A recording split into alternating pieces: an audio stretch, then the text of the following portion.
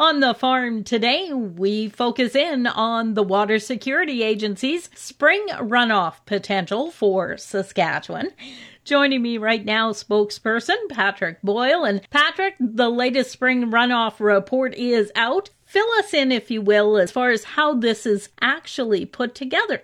Well, we look at a variety of things, and there's three main parts, and it's those moisture conditions in the fall and what we're looking at across the province going into winter freeze-up. And the second thing is that amount of precipitation in the winter and how much snowfall and what the snowpack looks like, and then also, how does that melt? And we're kind of getting into that right now as we start seeing a lot of snow move and melting and get that sort of picture. And so for this forecast in March, we've done some, going out and some practical on the ground, taking some snow surveys and trying to confirm sort of what we've been seeing through, over winter and through fall in 2020. So that's kind of where we're at with the whole picture. Above normal runoff, you say, is expected in the far north. Near normal runoff, where do we see that happening? We're looking at a near normal. It's essentially kind of from Meadow Lake, Buffalo Narrows over to La Ronge, down to Nipawin, Melfort, and there's a band there that goes even down to Saskatoon. So, and that's really due to some of the moisture conditions in the fall that we saw in those areas, and not a surprise for a lot of people on the eastern side of that saw some significant rainfalls and flows coming through those areas.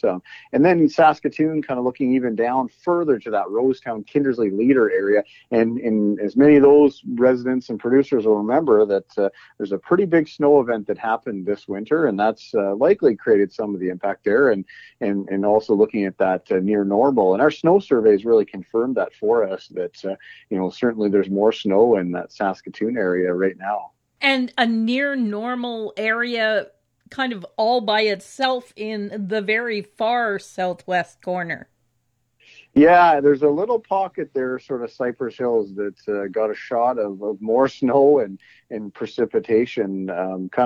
It's more south of Maple Creek, and it'd be west of East End, and it's just a little pocket there that sticks in that near normal area, and that's just kind of how diverse our weather is that you can have Maple Creek in below normal, and then just south of there, it's near normal. What about below normal runoff? Where do we expect to see that happening? Looking at Lloydminster down, splitting through to Outlook, and then around that Regina, Wynyard, Hudson Bay, sort of Yorkton area that's essentially there. And then also Swift Current is kind of hitting close to that near normal to below normal category. But those areas are looking like they're a little bit drier, didn't get the same snowpack or precipitation in the fall. So they're in that below normal category right now, and something we're kind of looking at this point. And then well below normal. And we get into that category where things get a little more interesting, where you sort of have a band from Maple Creek over to Moose Jaw, down to Assiniboia, Coronach, Weyburn, Estevan area. And there's a little shot that comes up to Broadview too. But, those areas, very dry conditions. I think a lot of producers around, here in Moose Jaw will tell you right away that certainly the snowpack, and I was at our farm on the weekend, and it was looking a little brown. So there's a lot of those areas that didn't see the same snowfall and also didn't have that moisture kind of going into winter freeze up. Taking a look at the map, as far as snowmelt runoff is concerned, pretty much a low risk this year. Yeah, most areas, we're not expecting a whole lot of issues as far as high flows or anything like that. So it's a fairly quiet spring runoff